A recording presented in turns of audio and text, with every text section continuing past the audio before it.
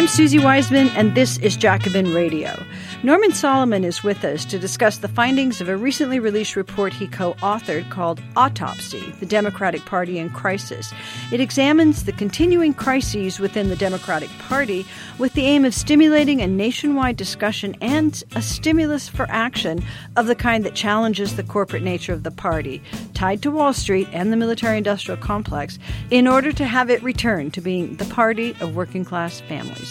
And we speak to Alyssa Quart, the author and Guardian writer of the Inequality Outclass column. Alyssa recently took on the sexual harassment issue in a column called What's the Common Denominator Among Sexual Harassers? And the answer, too often, is money.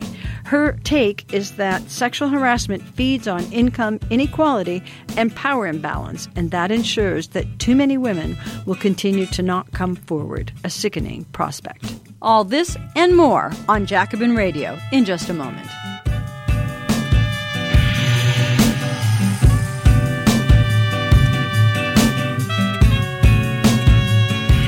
I'm Susie Wiseman, and welcome to Jacobin Radio. Very excited to have Norman Solomon with us. He is the co-founder and coordinator of RootsAction.org. He was also the coordinator of the Task Force for Autopsy, and that's what we're going to be talking about, and also a national coordinator for the Bernie Delegates Network. I should also say that Norman Solomon is a media critic and a longtime associate of the watch group Fairness and Accuracy in Reporting. That's where he's got to be most infamous and famous at the same time.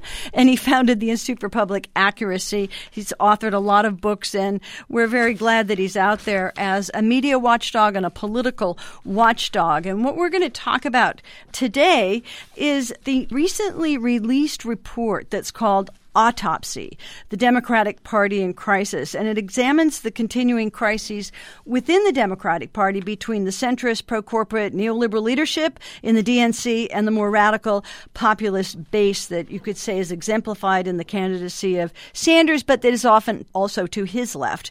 The report's findings show that the leadership is continuing to go after the elusive Republican voters over the Democratic base, and especially people of color, young people, working-class voters overall, despite continual losses. So the report also says that this methodology will not turn the party around, nor will its defensiveness and denial. Finally, it aims to serve as a discussion paper and a stimulus for action. So Norman Solomon, with all of that, first, congratulations. And I should also say that the autopsy got a terrific article in The Nation as well by William Greider, who has quite a few good things to say about the Democratic Party in crisis and how it got to be that way. Norman Solomon, welcome to Jacobin Radio. Oh, thank you, Susie. And we have this massive defeat, and this is in your results from the autopsy, that in the white working class, you refer to a massive swing of white working class voters from Obama in 2012 to Trump in 2016, and that Trump got a greater percentage of this group than anyone since 1980. And you also say that there was a depressed turnout of Black and Latino voters for Clinton compared to Obama. And I should just follow that with Chuck Schumer's, announced at the start of the campaign that they were going to go after voters in suburban Philadelphia. Then that would turn out more voters for the Democratic Party than the ones that are lost. So let's go over all of that. Can you comment on the sort of direction of the Democratic Party and where it finds itself? Yeah, well, a couple of points that you made most recently there are ones that I think are good to tee off on. Okay. First, between Obama's re-election race in 2012 and Hillary Clinton's general election race last year, the Democratic Party ticket lost 5% of Latino vote. Obama got 71% of the Latino votes, and Hillary Clinton got only 66. That is stunning when you consider the fact that Hillary Clinton was running against an avowed xenophobe racist who was trashing Latino people, calling Mexicans rapists, and all the rest of it. How was it possible for the Democratic Party to lose that 5% from Latino voters, a percent that would have swung the election the other way in what turned out to be the swing states? And the answer has to do with the approach that you alluded to, which put Democratic Party priorities, which are largely still there, on the so-called persuadable, white, usually Republican voters, the Romney voters, who we're told are so disgusted with Trump that they can be lured into voting for Democrats.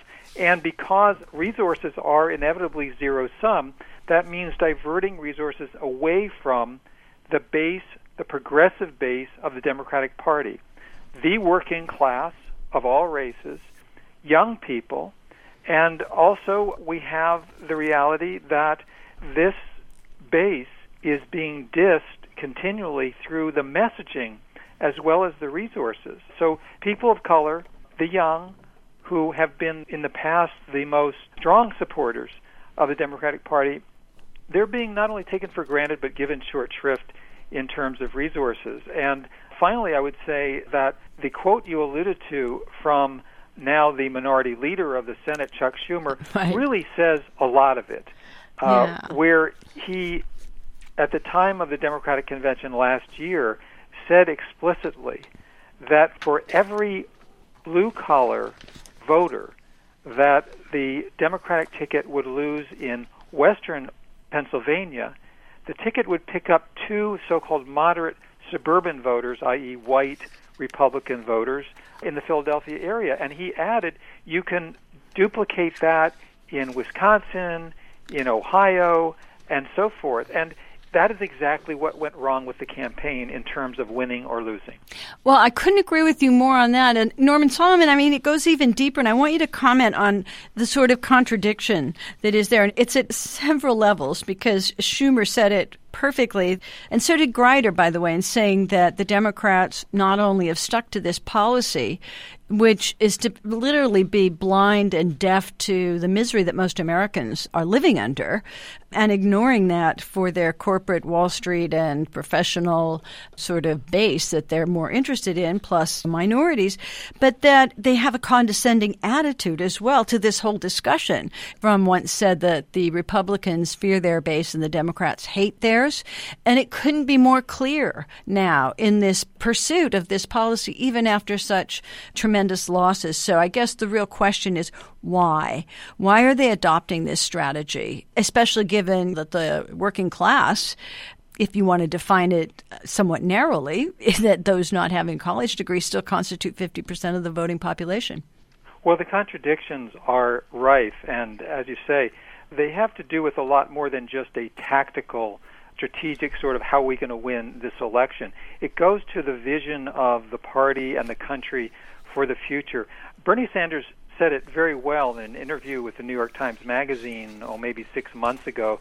He said there are people in the Democratic Party who don't mind being on the Titanic as long as they have a first-class cabin. Such a great quote. In point of fact, there are a lot of people at the very top of the Democratic Party running the Democratic National Committee and the congressional leadership who have a dual-track approach. They believe that the traditional base of the party have a role in turning out and voting for the Democrats. Mm-hmm. And then they believe that the donor class, Wall Street, the big banking interests, they have the role to steer the ship of the party to a significant degree and, of course, pour six-figure checks in individually and millions of dollars each quarter coming from Wall Street and the big concentrations of capital, and that essentially and appropriately, in the opinion of the Democratic Party elites, steers the party in a certain direction away from the hazards, as they see it, of progressive populism. Can I just ask you one question, and I know you'll go back to finish this point, but were you saying that they see the base as kind of fodder to get out the vote, to be the canvassers, but that the donors are the ones whose politics they pursue? Well, to a large degree. I mean, certainly I wouldn't want to conflate the Republican and Democratic parties in that the Republican Party is a wholly owned subsidiary of Wall Street and the big banks, whereas the Democratic Party is largely owned by Wall Street and the big banks. So it's a matter of degree.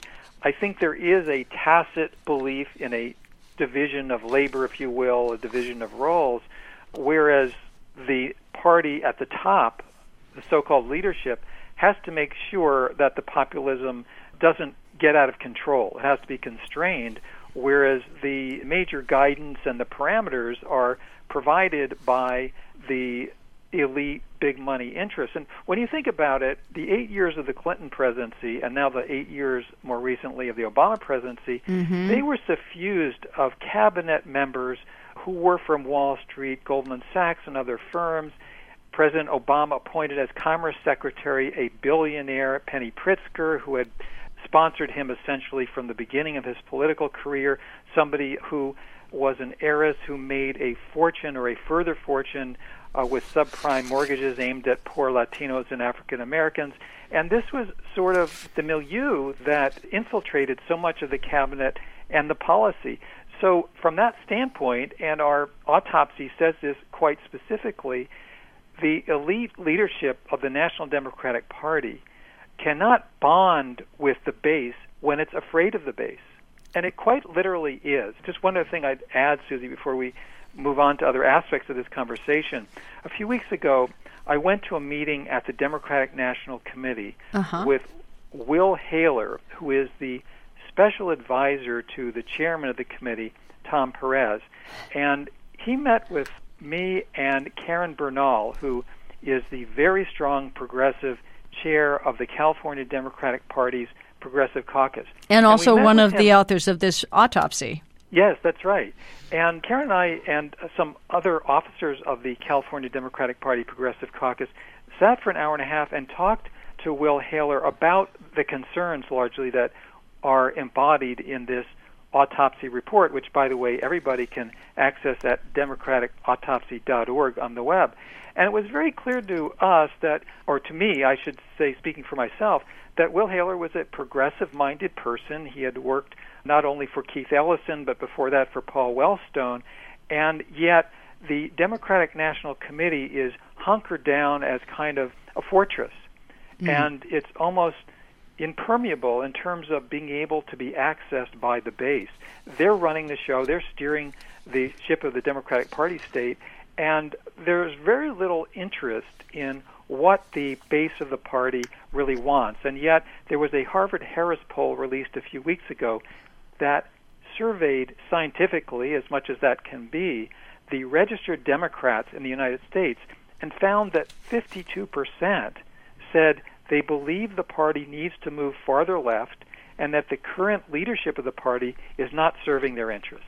So this gets right back to a really important point that you've already made and that is part of the findings of autopsy, and that's that because the Democratic Party is prioritizing getting the support of finance and corporations, which is their money, they can't really put forward traditional Democratic politics before Clinton, let's say, before neoliberal politics, that was, welfare state, pro-union, pro-education, and, of course, now pro-healthcare, but a healthcare that isn't a corporate healthcare or Obama-type care, although they're very wedded to that. So, again, this is part of that same conundrum, and you've just stated, Norman Solomon, that Will Haler and people like him are caught up in this, as is almost everyone, because we live in a duopoly.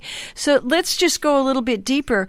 What do you think, maybe you could make the point even stronger about how they intend, by the DNC, to court those people who want, the voters who want them to move to the left but need the money from those who want them not to do that?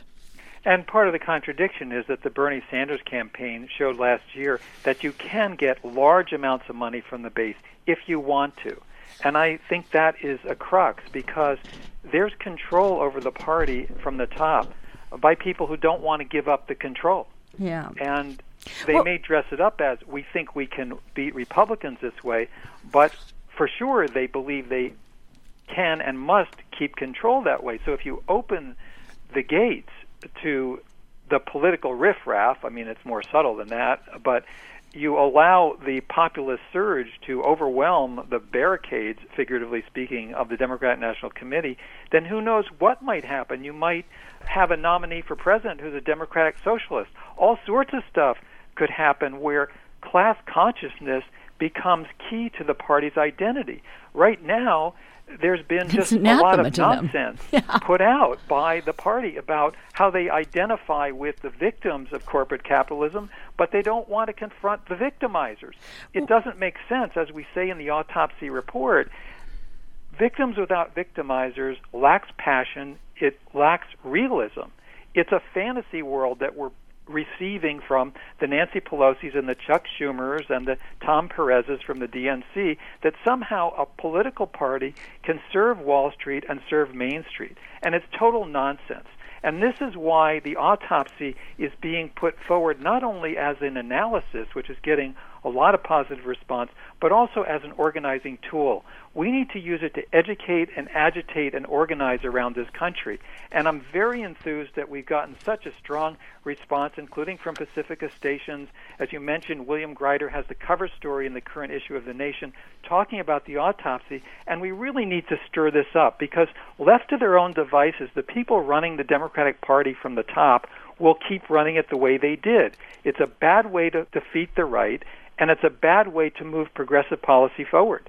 Let's move back just a second, because I want to get to all of that, including some of the ideas that the autopsy comes up with, how to break that stranglehold. But go back, because I think we need to dwell a little bit more. You mentioned Tom Perez. Now, when he was labor secretary, people thought of him as pro-labor and a Latino and progressive, and then he was put in charge of the DNC, thought he could co-opt Keith Ellison, one of the very few Sanders supporters in Congress, and then put him there to shut him up. And that now, of course, we see shutting out any other representatives from that more left-wing base. And I want to go back to this sort of doubling down on their policy that you started to allude to, Norman, and maybe also talk about like how they see what happened in 2016. Do they just think that Hillary was a bad candidate and that somebody else could do it better? I think there has been a doubling down because it's about power. And if you will, the Clinton wing, and the Clinton wing is persisting with, you might say, Clintonism without the Clintons per se. It's a view of how the party should be structured, financed, and pursued that is inherently corporate and big corporate. And so I think there's an assumption that the hammerlock on the party from those corporate interests needs to be maintained while a general slow reform coming from the base can be implemented. And, some of those folks, I think, are no doubt quite sincere about it, but to be really blunt about it, despite his really good history that you allude to, Tom Perez was used to block the Sanders forces. Right. Because after the 2016 election results, the logical question was, how did the Democratic ticket lose? How could it possibly lose to Trump?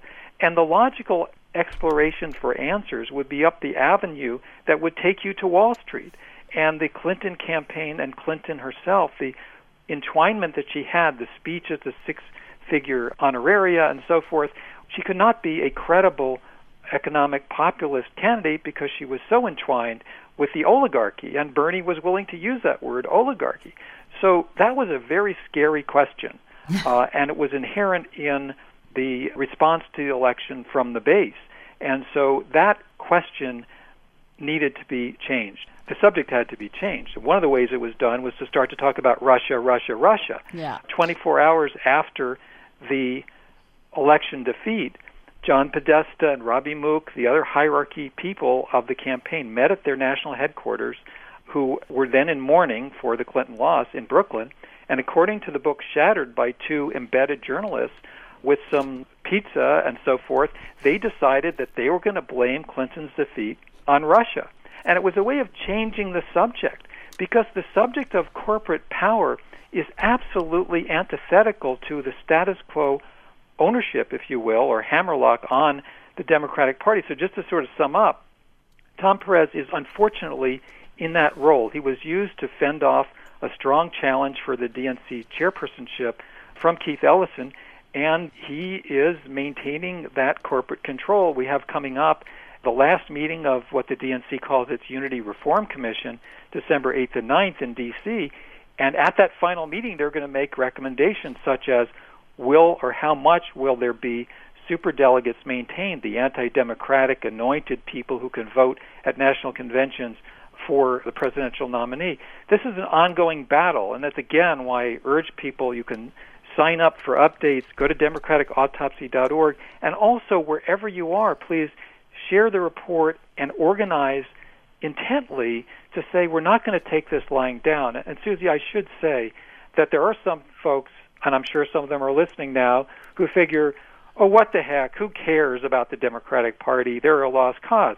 Well, there's no practical way, if you've got your feet on the ground, if you aren't engaging in magical thinking, there's no way to defeat the Republican majority next year. If you want to get rid of a Republican Speaker of the House, you want to get rid of the Republican majority in the Senate, there is no way in the world to do it without Democratic Party candidates. So let's get real. Let's stop the fantasy world of politics of third party in terms of federal level, and let's do what the right wing did to the Republican Party, which is to take it over for their ideological convictions. Let's, on our part, move ahead for a progressive overcoming of corporate interests within the Democratic Party.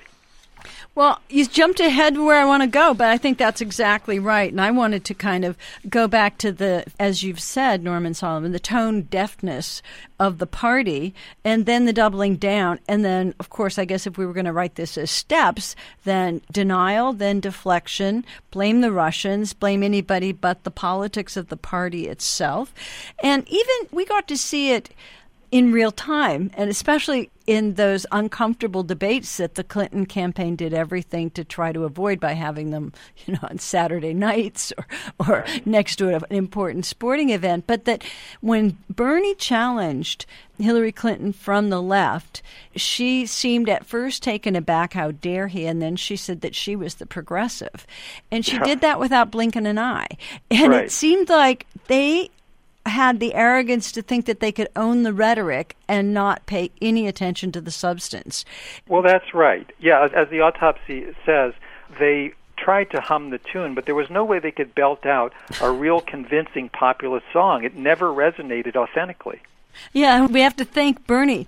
I wanted perhaps you to talk a little bit about what you saw in the Bernie Sanders campaign, and I thought it was a stroke of genius of him to use the Democratic Party to run against the Democratic Party, essentially. And by that, of course, the Democratic Party leadership. But, and as I just alluded in the debates, they didn't give him the time of day. And afterwards, now we're seeing they're still doing more of the same. Your corrective on Tom Perez is exactly right. So how do you see that? And especially as someone who was, the chair of the Bernie delegates? Right, I coordinated the Bernie Delegates Network, which was independent of the Bernie campaign, but comprised most of the Bernie delegates to the National Convention. Well, there's a lot of BS coming out in recent weeks from Hillary Clinton and her allies. She went around promoting her book and complaining quite bitterly on television and elsewhere. Bernie Sanders isn't even a Democrat. If he's not going to be a Democrat, he should get out of our party and get out of our way. Which shows how these folks in charge of the Democratic Party at the top of the national apparatus, they're like 20, 30 years behind. As our autopsy points out, there are more independent voters, what we call in California decline to state, than there are registered Democrats. 30% of the country is registered Democrats who are voters, and 40% are independents. So the effort to say that somehow you're delegitimate if you're not a registered Democrat is preposterous. We need to move this country forward with substance, not the rhetoric. And Susie, I think you're quite right. The effort, the belief, it's sort of a marketing Madison Avenue conceit that if you mouth the words and some buzz phrases that makes you authentic, it just doesn't fly. I mean, let's consider the fact there's a big insurance company that calls itself Progressive. That doesn't tell you anything. Right.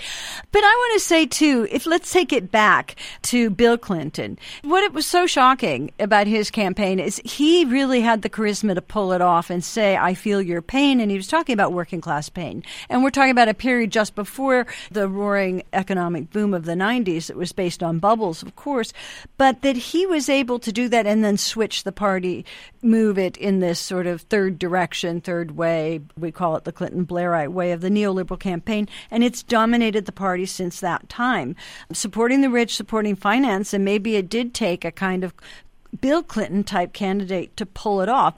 Obama pulled it off too, but we see now you've got a challenge from within on. Yeah, I think you're making a key point, and it's like a shiny surface, and underneath it there's dry rot. In the 8 years of the Obama presidency, sure, like Bill Clinton, he was good at getting himself reelected. But during those 8 years under Obama, more than 1,000 Democratic seats were lost in state legislatures across this country. That was carnage.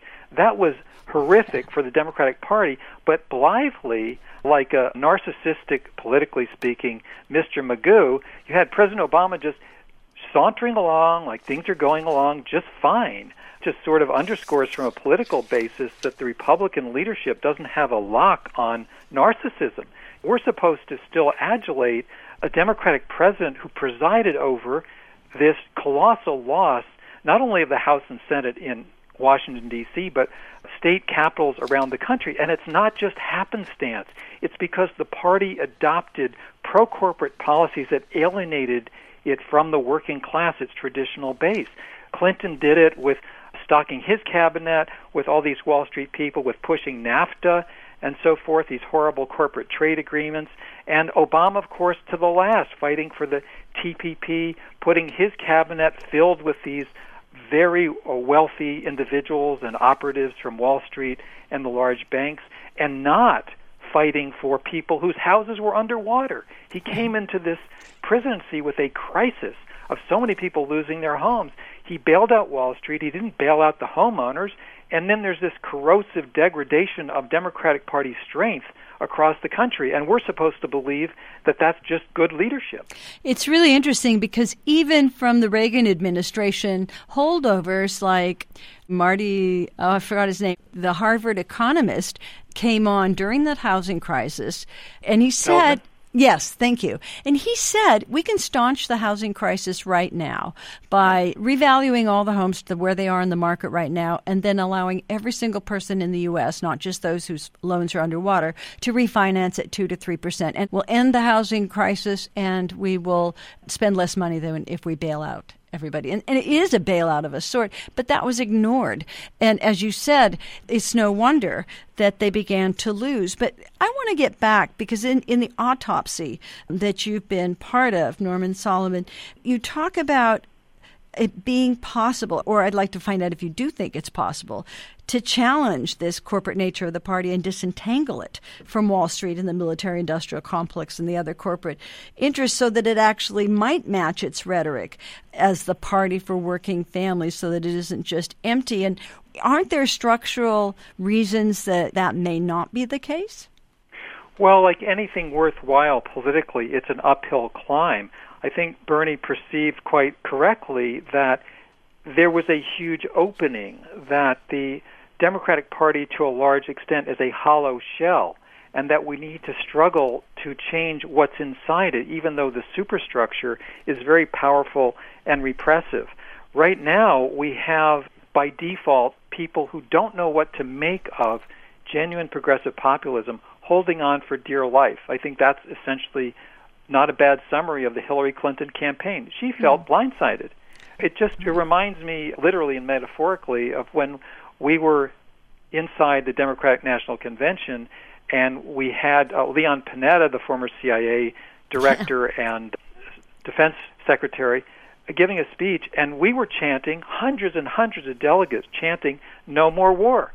And he was absolutely stunned. If you Google it and look at him on YouTube, you see Panetta. It's as though he had pulled up an easy chair in his family's living room and assumed everybody was going to just fawn all over him. And then he's getting these chants, "No more war." And the same with General Allen the next night, the final night of the convention. It's because there's such a disconnect. And I would give that parallel, whether it's on economic policy or militarism. You have the top of the party that has moved rightward. You have the base of the party that's moved leftward. Call that a contradiction or a split or whatever you want. It is a basis for people to organize effectively to change the direction of the party. Well, let's just end on this last point, too, and that is that it seems to be that you're saying that if you see our political landscape as essentially four parties in two, where you have right-wing populists and corporatists, I guess, in the Republican Party, and then you have neoliberal Democrats and left social democrats, and to the left of that in the Democratic Party. Is it possible, and you're saying, that for the Sanders Party to replace the Clinton-Obama Party, and why are we left with just this vehicle rather than, as you said, a third party? Well, I've met with people in Berlin who are in the Bundestag there. They're with Die Linke, the left party. They're with the Green Party. They got a parliamentary system. Right. They win 8-10%. They are players. They have votes in the parliament. We just don't have that system here, and that's why I call the third-party national fantasy, such as Green Party, it's trying to build a roof without a foundation, and it's a different structure. So we should just be real about what we're dealing with and organize effectively. I think third-party and certainly independent municipal races are bearing fruit, as in Richmond, California. These are radicals. These are progressives. They have their roots with community organizing, and it's wonderful what they've done in the city of Richmond, just next to San Francisco. And that's because people in a non-sectarian way have been able to organize. There's no party names on the ballot. Many of those folks are Green Party people. More power to them because it's more power to us. When you get to state legislature, when you get to statewide governor-type races, and you get to U.S. Senate and House and President, it plays into the hands of the right wing and the corporatists to have real progressives march out of the Democratic Party. There's a great strategic nostrum concept that when you're in a struggle with an adversary, don't do what you most want to do. Do what your adversary least wants you to do. And I think what our adversaries, corporate militarists, least want us to do is to fight like hell and take over the Democratic Party as progressives with a progressive vision of democratic socialism for the future. We're going to have to leave it there. I want to thank you so much and encourage everyone to go look for the autopsy, the Democratic Party in Crisis. It's at democraticautopsy.org. Norman Solomon is the co-founder and coordinator of Roots Action and also coordinator of the task force for this autopsy. I encourage all of you to read it. Norman Solomon, thank you very much for joining us on Jacobin Radio. Hey, thank you, Susie.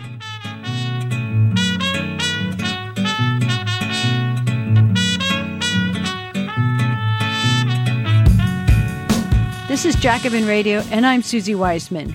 And very pleased to have Alyssa Quart with me here for the very first time. She's the author of 3 nonfiction books, branded Hothouse Kids and Republic of Outsiders, The Power of Amateurs.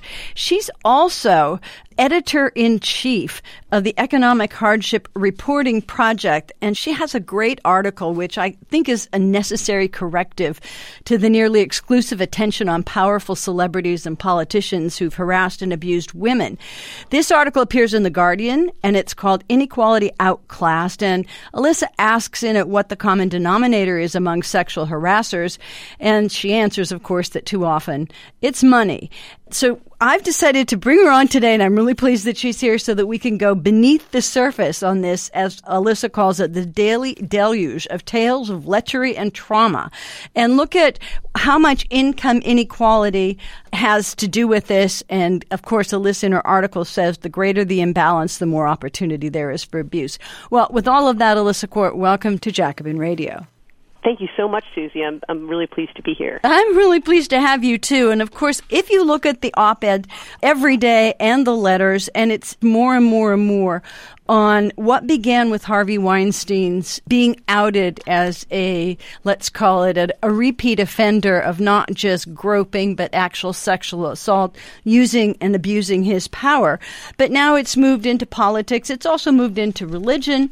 We have, especially in the way that it's become partisan, you have Roy Moore, the judge who goes after teenagers, or did, on the Republican side, now up for election in Alabama, a deeply red state, and Al Franken, who was one of the possible contenders for the presidential election in 2020 from Minnesota, former comedian, who, in fact, did something that we can all agree was totally gross and outrageous. And he's being asked to resign in some places, and he's issuing apologies. So maybe we should just start with that. I guess the point would be is let's start at the top in the famous celebrity part and politician part and then move into the economic one.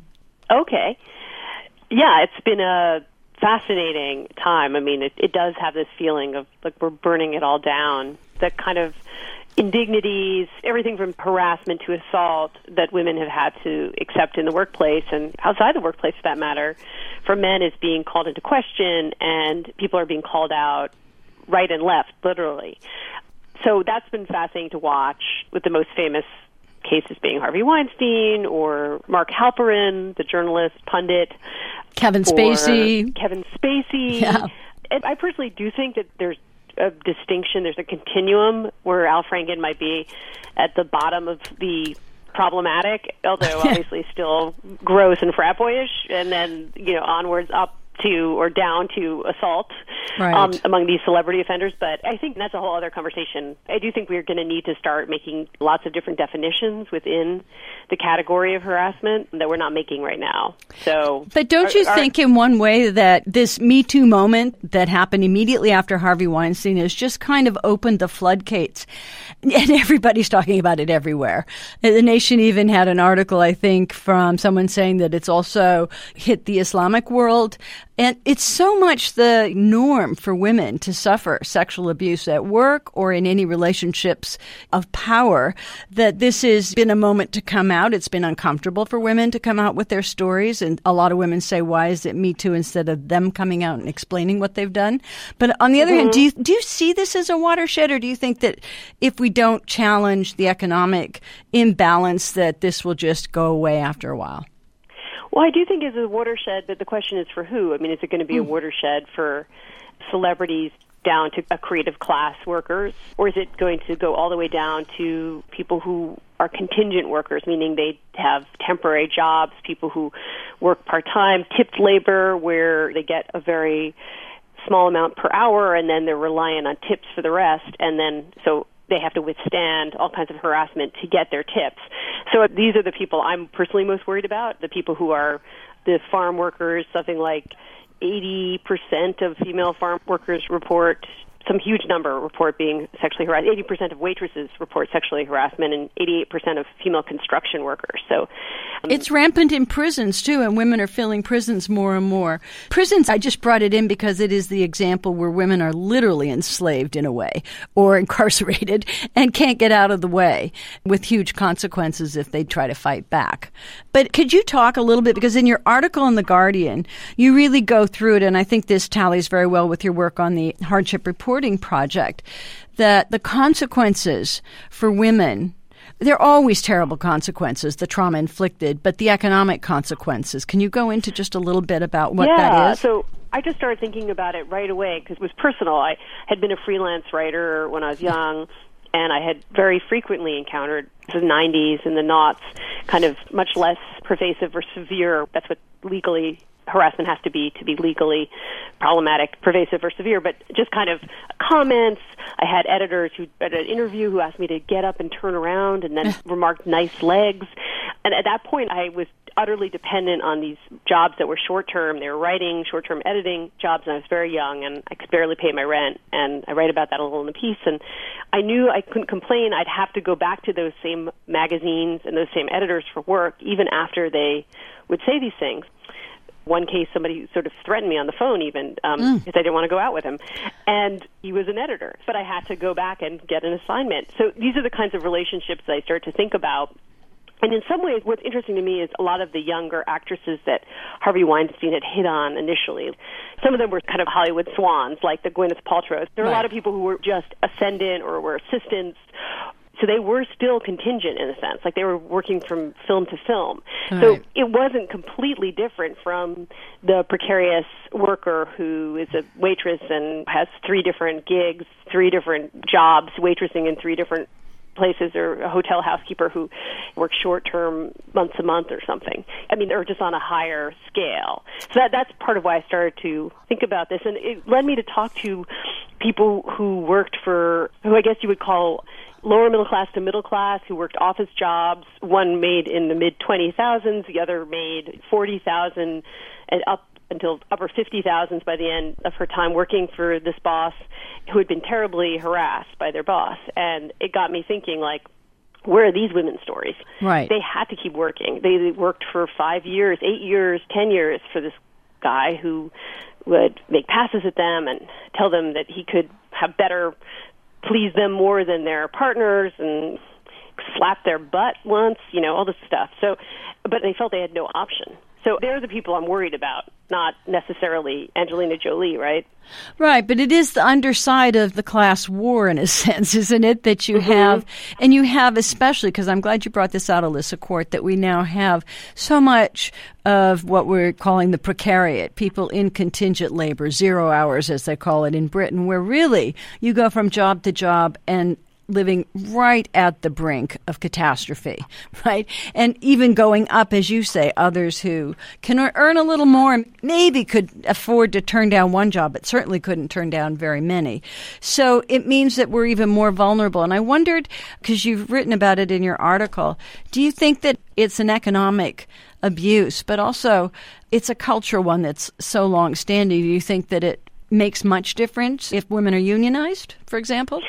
I would like to think it did, but if you think about human resources departments and checks and balances that have long been in place in less precarious work situations, people say, oh, it's just, maybe it slows people down a little bit when they know they're going to have to tell somebody else that they had said these things to this worker. But a lot of human resources, offices are pretty toothless when it comes to punishing the boss who is sexually harassing their employees. So I'd like to think greater unionization, I think it would help a lot of other things. I couldn't promise it would help with this.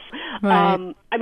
What needs to happen is where we really start to see these things as power imbalances, where gender and income and social class are interconnected. I mean, that women still earn 83% of what men do means that even if you aren't precarious, you probably feel like you have to work to keep your job because you've been saving less than your male counterparts. So I think we have to think about harassment in that light as well as just, oh, these guys are creeps. This is this age-old, some kind of biological imperative run amok. I think we have to think, well, if we were earning exactly equivalent, we would have saved more and we could have more mobility.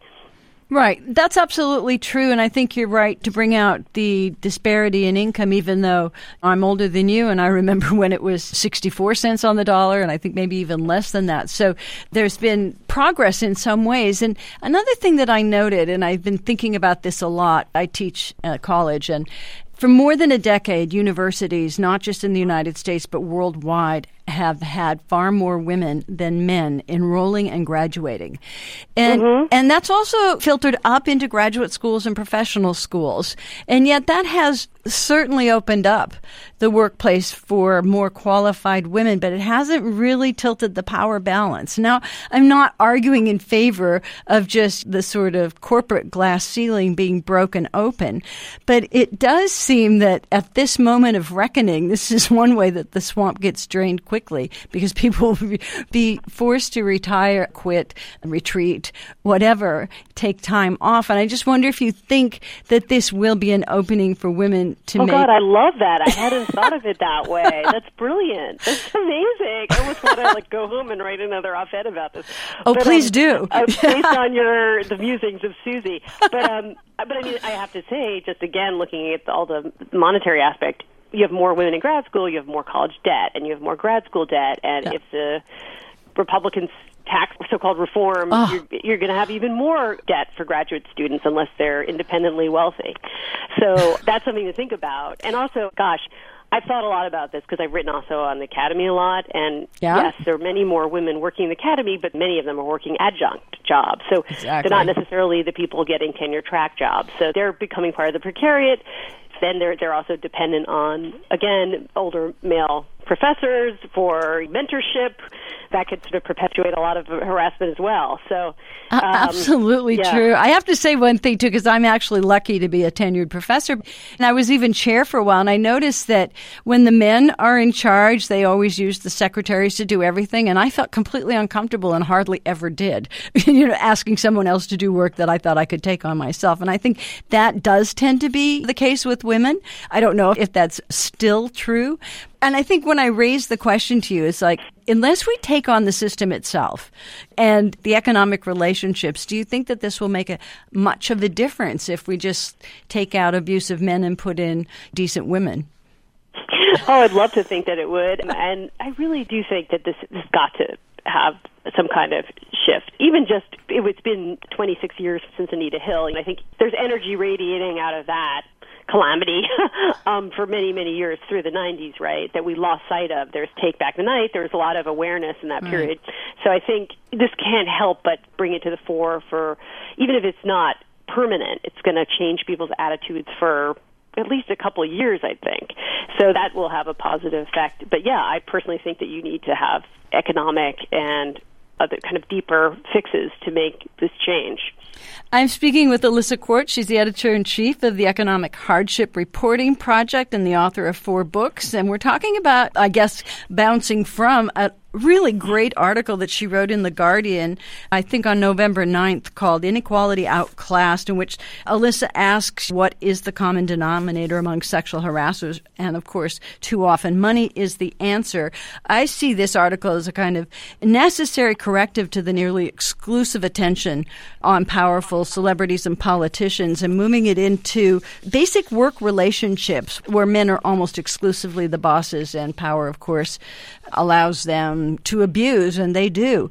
So let's go back down, if we can, down the scale from the celebrities and politicians and the draining of the swamp, I guess, and talk a little bit about whether or not you think that this is going to have any effect in those terribly unequal relationships in the workplace, especially today where so many are in contingent labor.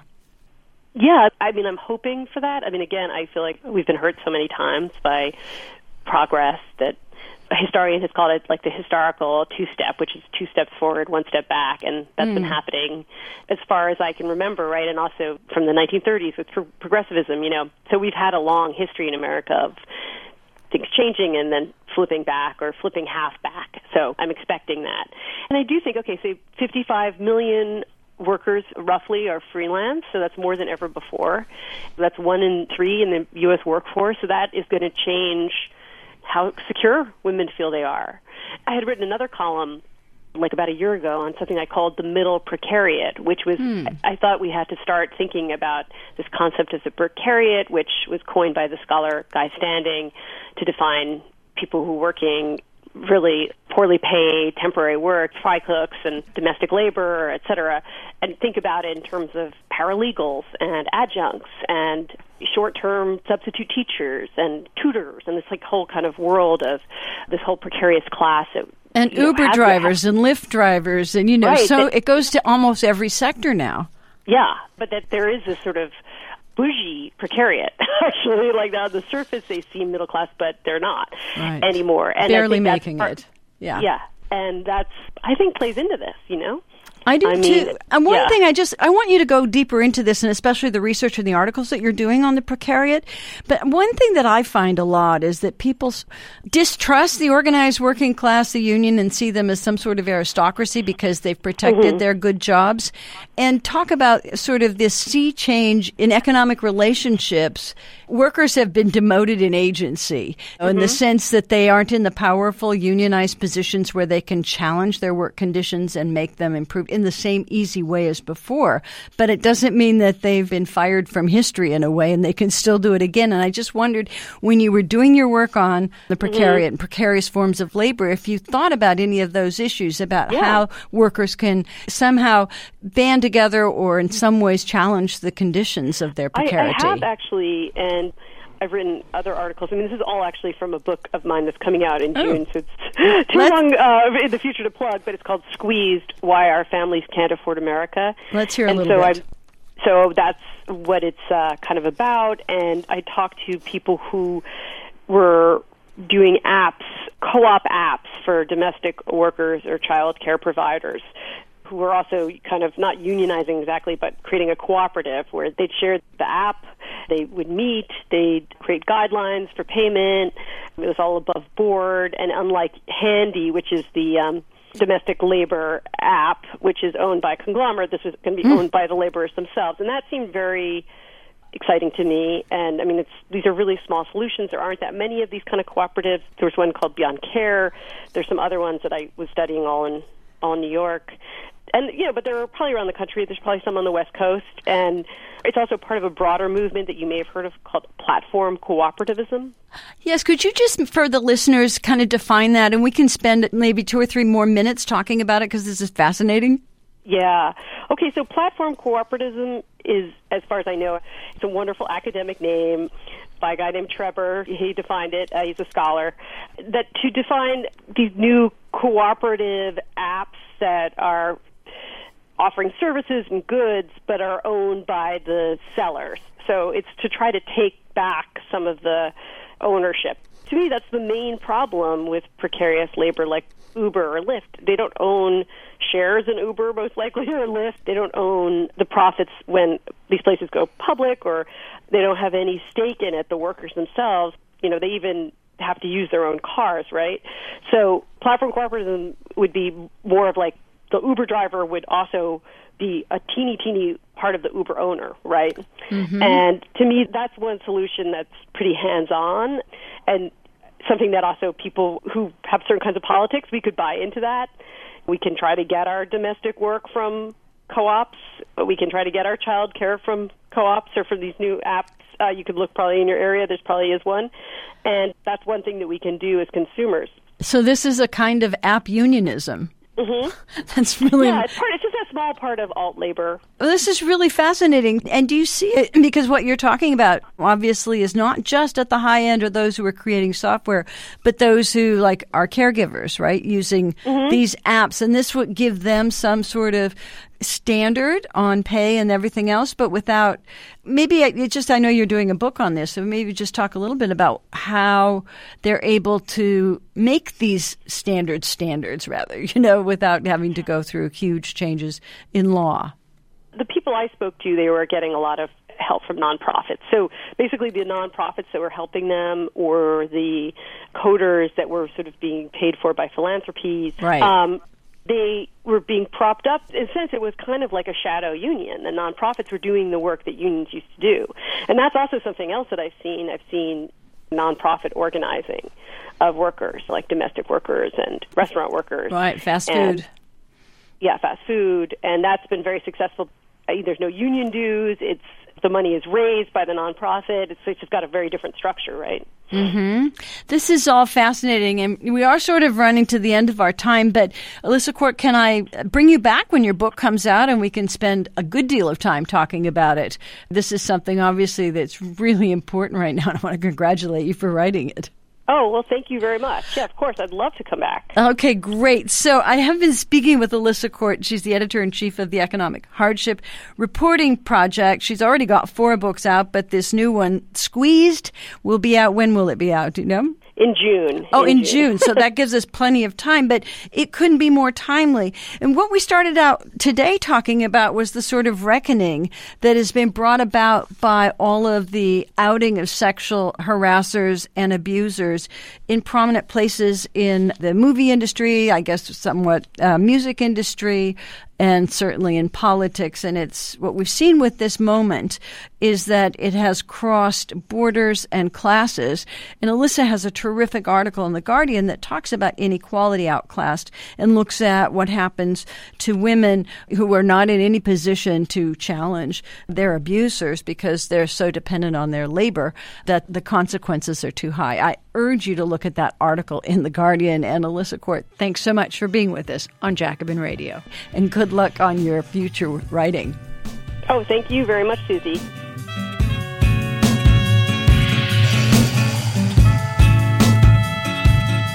Thanks for listening. I'm your host, Susie Wiseman. This is Jacobin Radio. Thanks to producer and director Alan Minsky and to Jacobin Radio's Micah Utrecht. Bhaskar Sunkara is the founder and editor of Jacobin Magazine, and special thanks to Robert Brenner, and thanks to you for listening. I'm Susie Wiseman.